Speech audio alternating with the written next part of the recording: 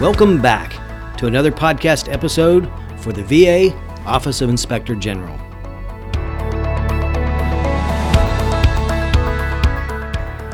Welcome to the first podcast under our new brand, Veteran Oversight Now. This is a monthly highlights podcast by the Veterans Affairs Office of Inspector General. I'm your host, Fred Baker. Today it is only fitting that in our first podcast under the new name that I'll be talking with VA's Inspector General, Michael Missel. The VA OIG just submitted its semiannual report to Congress, and IG Missel is here to discuss his observations of the past 6 months. Later in the podcast, I'll turn it over to co-host Adam Roy to provide an update on recent congressional testimony, investigations, and the reports we've published in October 2021.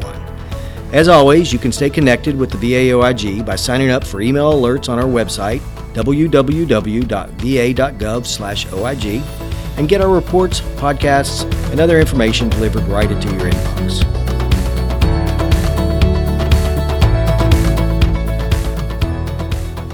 Mr. Missel, for the 86th time, the VA OIG has prepared a semiannual report to Congress, or SAR. This report covers our oversight of VA programs and operations from April 1st through September 30th, 2021. What story does this semiannual report tell about the OIG's recent oversight activities? Fred, this SAR tells a great story of our commitment to the mission and our tremendous resilience. The pandemic transformed how we conduct our work, and despite great personal, professional, and external challenges, our staff have forged ahead. We modified processes and used technology to further our work. We conducted virtual site visits, had a greater reliance on data analytics, and performed other innovative measures to conduct oversight of VA during this stressful and ever-changing landscape. I thank the OIG staff for their outstanding dedication and commitment as they continue to provide effective, fair, and timely oversight during these challenging times.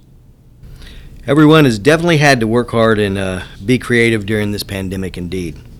And yet the results are impressive. Allow me to share just a few results with our listeners.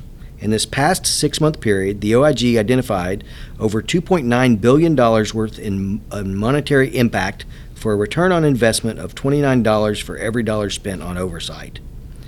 The OIG hotline received and triaged more than 15,000 contacts in the past 6 months.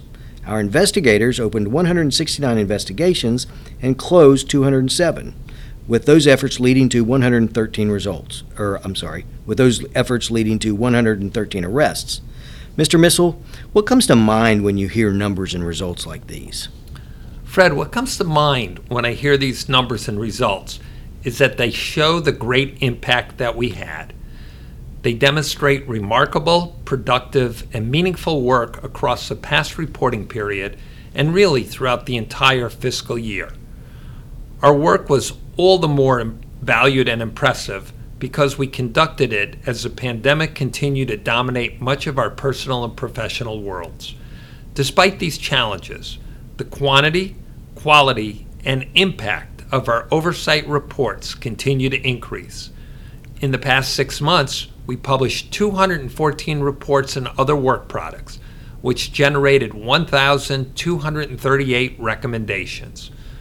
While numbers are important and results matter, I believe the real value is the impact of our reports and other oversight efforts on improving VA. Take, for example, those 1,200 plus recommendations. If fully implemented, they will directly improve VA programs and operations, save taxpayer dollars, and most importantly, help the lives of our veterans and their families. So now the OIG's Office of Investigations doesn't publish reports, but they are involved in investigating a wide range of criminal activity and civil violations of law, including fraud related to VA benefits, procurement, and health care. What kinds of work, in this past reporting period, what kind of work did our investigators do? Fred, during this reporting period, our investigators remained focused on high-impact investigations and continue to coordinate closely with the Department of Justice and our other law enforcement partners to successfully address criminal and civil violations affecting VA. Related to the pandemic, the Office of Investigations worked to meet COVID-19 challenges and the ever-changing VA landscape by creating a standalone healthcare fraud division, hiring an investigative counsel to manage the False Claims Act, Program Fraud Civil Remedies Act programs, and as a member of the VA Healthcare Fraud Task Force, helped DOJ select a special prosecutor to focus on VA-specific cases. Investigative staff actively participated in DOJ's COVID-19 Fraud Enforcement Task Force and its Procurement Collusion Strike Force, as well as the FBI's COVID-19 Fraud Response Working Group. All of these groups work to share information and pool resources to better support and advance our ongoing pandemic-related investigations. Mr. Missel, do any specific cases come to mind that are good examples of these efforts? Absolutely. For example, the recent sentencing of a defendant in a multi-million-dollar COVID-19 scam in which a business owner made fraudulent misrepresentations in an attempt to secure orders from VA for personal protective equipment, or more commonly referred to as PPE, that would have totaled over $806 million. This individual promised he could obtain millions of genuine 3M masks from domestic factories when he knew that fulfilling the orders would not be possible. He attempted to obtain an upfront payment from VA of over $3 million, but our timely efforts stopped that before it was paid. We were fortunate that our investigation would lead to a guilty plea of wire fraud in the Western District of New York, and the defendant is awaiting sentencing. In another high-impact investigation, a for-profit trade school owner was sentenced in connection with an education benefits fraud scheme. The school fraudulently obtained state and VA approval for its for-profit heating, ventilation, and air conditioning trade school. The owner then used the approved status to entice veterans to attend the school, which resulted in the fraudulent collection of VA education benefits. The owner was found guilty by a federal jury of 7 counts of wire fraud and 4 counts of money laundering. He was sentenced to more than 19 years in jail and will pay restitution of approximately $65.2 million. Investigations such as these highlight the importance of our work. They ensure justice is served, protect taxpayer dollars, and act as a deterrent to fraud and abuse. Great. Now let's go back to the reports published during this reporting period. The Office of Audits and Evaluations published over 40 reports resulting in 184 recommendations. Many of these reports acknowledged weaknesses in VA's governance and internal oversight as a contributing factor affecting program performance. Can you share some specific examples? I'm happy to do so, Fred. Many of our reports identified numerous erroneous payments to veterans and organizations that could have been avoided. For example, one report concluded that lack of oversight contributed to benefits processing delays that led to about $350 million in VA overpayments. In another report, leaders missed opportunities to receive credits under its prescription drug return program, costing VA and taxpayers over $14.9 million. Improved program oversight would help VA ensure that it uses taxpayer dollars to better support veterans and their beneficiaries. Speaking of cost savings, our contract review teams also conducted 58 pre-award and post-award contract reviews and 6 claim reviews to help VA obtain fair and reasonable pricing on products and services. Teams identified potential cost savings of nearly $330 million and recovered over $18 million in contract overcharges. The SAR also highlights the work of our Office of Healthcare Inspections. I'd like to read a statement in this SAR. Quote, "It is evident from OHI's published reports that despite the unwavering dedication of so many frontline VA healthcare providers and support staff, their leaders are struggling to create and promote a culture that prioritizes the safety of every veteran they serve." End quote. Mr. Missel, can you elaborate on this statement? Sure. Patient safety, while a shared responsibility among all who serve in a healthcare setting, is ultimately dependent on proactive and engaged leadership.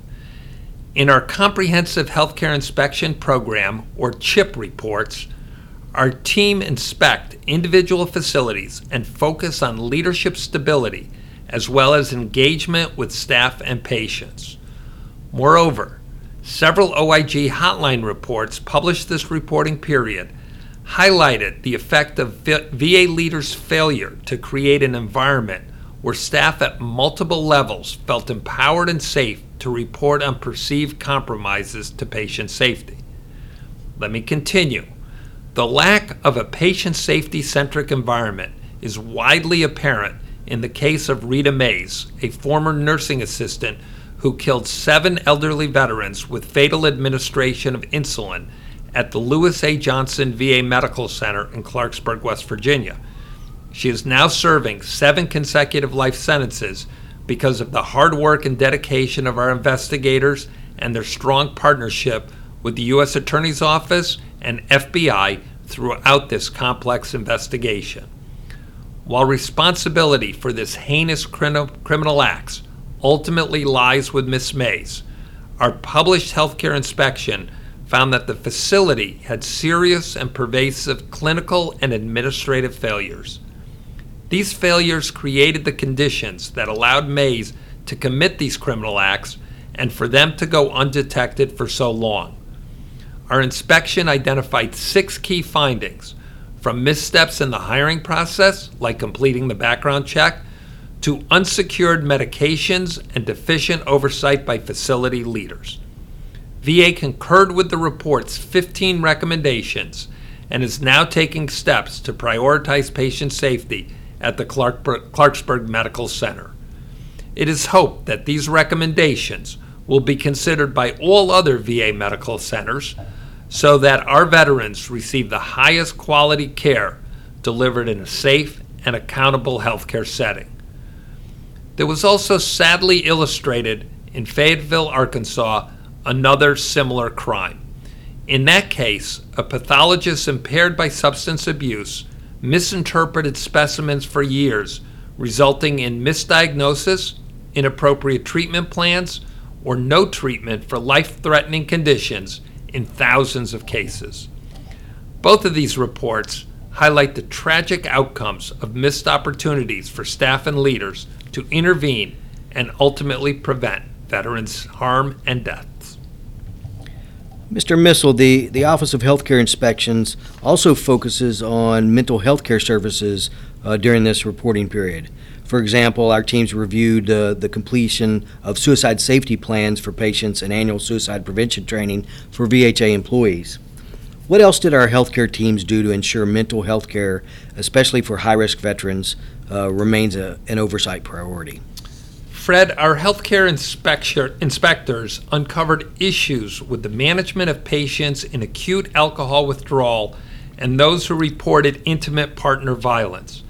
The pandemic has isolated many veterans and disrupted how they receive healthcare services. Our office recognizes that this isolation and fragmented mental health care delivery can exacerbate substance abuse and domestic violence. To that end, our Office of Healthcare Inspections expanded its reviews of these topics system-wide to help ensure care and services are provided with the appropriate clinical, social, and legal supports. This office also expanded its oversight to include vet centers, which are community-based clinics that provide a wide range of services to veterans and even active duty and National Guard military members to support a successful transition from military to civilian life. What is the OIG specifically reviewing and why? Fred, similar to our CHIP reports that review VA facilities regularly, we have other inspection teams who visit vet centers at regular intervals and focus on key topics. The first 3 Vet Center Inspection Program reports were published in September and highlighted issues related to suicide prevention, care coordination for high-risk populations, staff training, and internal quality reviews. Great. Mr. Missel, thank you for your time today. Is there anything else you'd like to add before you sign off? Fred, I would really like to thank our staff for their dedication and commitment to our mission. We made a real difference for veterans and their families every day. I encourage listeners to visit our website and read the semi-annual report to Congress, as it summarizes the scope of our oversight work and the value we bring to our veterans and their families. I look forward to speaking with you again. Thank you, Mr. Missel. And now, let's go to Adam for a recap of October's monthly highlights. Thanks, Fred. Dr. Julie Korviak, the Deputy Assistant Inspector General for Healthcare Inspections, testified before the House Veterans Affairs Subcommittee on Health on October 27th about patient safety and the quality of care at Veterans Health Administration medical facilities. Her testimony focused on several VA OIG healthcare inspections and criminal investigations. Committee members asked how VA was addressing issues identified in VA OIG publications and how VA was working to establish a culture of patient safety across the department. Dr. Korviak discussed the need to standardize governance structures at the Veterans Integrated Services Network, or VISN level, and the value of collaboration between VA medical facilities and vet centers. Her full statement is available on our website. We had some updates to ongoing investigations in October. A registered nurse at the John D. Dingle VA Medical Center in Detroit was indicted in the Eastern District of Michigan on charges of theft of government property and theft or embezzlement related to a healthcare program. The nurse allegedly stole COVID-19 vaccination record cards, as well as vaccine lot numbers necessary to make the cards appear legitimate. The nurse then allegedly resold the cards for $100 to $200 each to individuals in the Metro Detroit area. The investigation was conducted by the VA OIG, Department of Health and Human Services OIG, and VA Police Service. In another case, the director of a trucking school was sentenced in the Central District of California to 15 months imprisonment, 3 years supervised release, and restitution of over $4 million for a scheme involving the fraudulent enrollment of veterans at the school from 2011 to 2015. According to the investigation conducted by the VA OIG, FBI, and Department of Justice OIG, the school's owner, employees, and veteran students either conspired or had knowledge of the scheme. Another investigation revealed that 2 individuals fraudulently obtained several service-disabled veteran-owned small business set-aside construction contracts valued at more than $16 million. Of this amount, the total value of the VA contracts is approximately $4.3 million. One defendant was sentenced in the District of Utah to 12 months probation and a fine of approximately $105,000 after previously pleading guilty to major program fraud. The second defendant was previously sentenced to 24 months probation and a fine of approximately $52,000 after pleading guilty to the same offense. The investigation was conducted by the VA OIG, OIGs from General Services Administration, Department of Transportation, Department of Agriculture, and Small Business Administration, as well as the Air Force Office of Special Investigations, Army Criminal Investigation Command, and FBI. And finally, a construction company agreed to pay approximately $4.75 million for violating the False Claims Act as part of a consent judgment with the U.S. Attorney's Office for the Western District of New York. The company created a service-disabled veteran-owned small business as a pass-through to obtain set-aside contracts for which it was otherwise ineligible. The total value of the VA contracts awarded was approximately $20 million. The VA OIG, Small Business Administration OIG, Defense Criminal Investigative Service, and Army Criminal Investigation Command conducted the investigation. In October, the VA OIG published 5 reports. One report examined whether VISN 21 effectively managed its non-recurring maintenance needs by executing medical facilities long-range action plans. Within this network, deferred maintenance cost estimates increased from $599.3 million to $1.4 billion between fiscal year 2012 and March 2021. VISN 21 medical facilities executed only 18% of approved non-recurring maintenance projects, risking health service interruptions, environmental problems, accidents, and increased operating costs. Several factors contributed to these issues, including execution of non-urgent, out-of-cycle projects, insufficient engineering staffing, misalignment of long-range action plans with the non-recurring maintenance program's budget, and a lack of program performance metrics. The OIG made 7 recommendations to help VA more effectively manage its non-recurring maintenance needs. The VA OIG also reviewed the processing of automated pension reductions based on Social Security cost of living adjustments. Social Security payments may increase annually based on changes to the cost of living. When this happens, VA reduces pensions for veterans and other beneficiaries because they are receiving more income from another source. The OIG received 2 allegations in 2020 that the automated letters sent to beneficiaries failed to provide proper notification before pensions were reduced or discontinued. The review team found that pensions were not reduced in accordance with VA policies, which require the inclusion of specific information in the notification letters, such as the current and proposed pension amounts and the consideration of evidence that the pension should not be reduced. The team determined that the monetary impact on each beneficiary was limited. However, inadequate processing of pension reductions could result in improper benefit payments, unnecessary debts, and undue stress for beneficiaries. The OIG made 3 recommendations to the Undersecretary for Benefits to address these issues. The VA OIG published 3 comprehensive healthcare inspection program reports, known as CHIP reports. The inspections discussed in these reports covered key clinical and administrative processes that are associated with promoting quality care. CHIP reports are one element of the OIG's overall efforts to ensure that the nation's veterans receive high quality and timely VA healthcare services. In October, the VA OIG published CHIP reports on inspections at the James A. Haley Veterans Hospital in Tampa, Florida, the Bay Pines VA Healthcare System in Florida, and the VA Caribbean Healthcare System in San Juan, Puerto Rico. That's it for October highlights. Thank you for listening. Back to you, Fred. Thanks, Adam. And thanks to our listeners for tuning in to this very special podcast.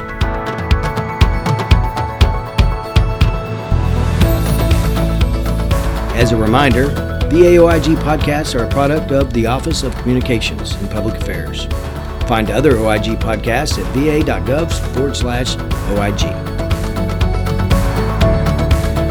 Report fraud, waste, abuse, and other possible criminal activity to the OIG online or call the OIG hotline 1-800-488-8244.